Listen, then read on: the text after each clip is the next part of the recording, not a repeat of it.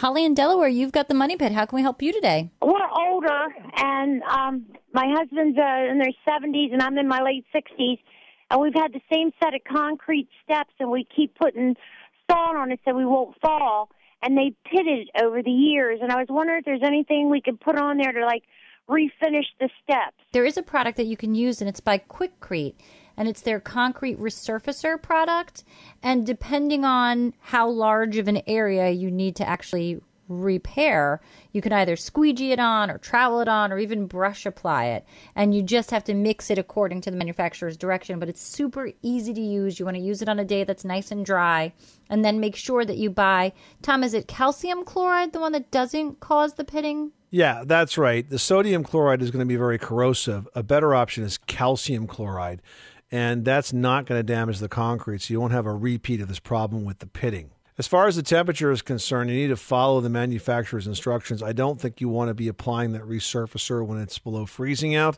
But other than that, you should have a pretty wide range of temperature applications under which you can work. Well, thank you very much. You have a Happy New Year. Good luck with that project. Thanks so much for calling us at 888-MONEY-PIT.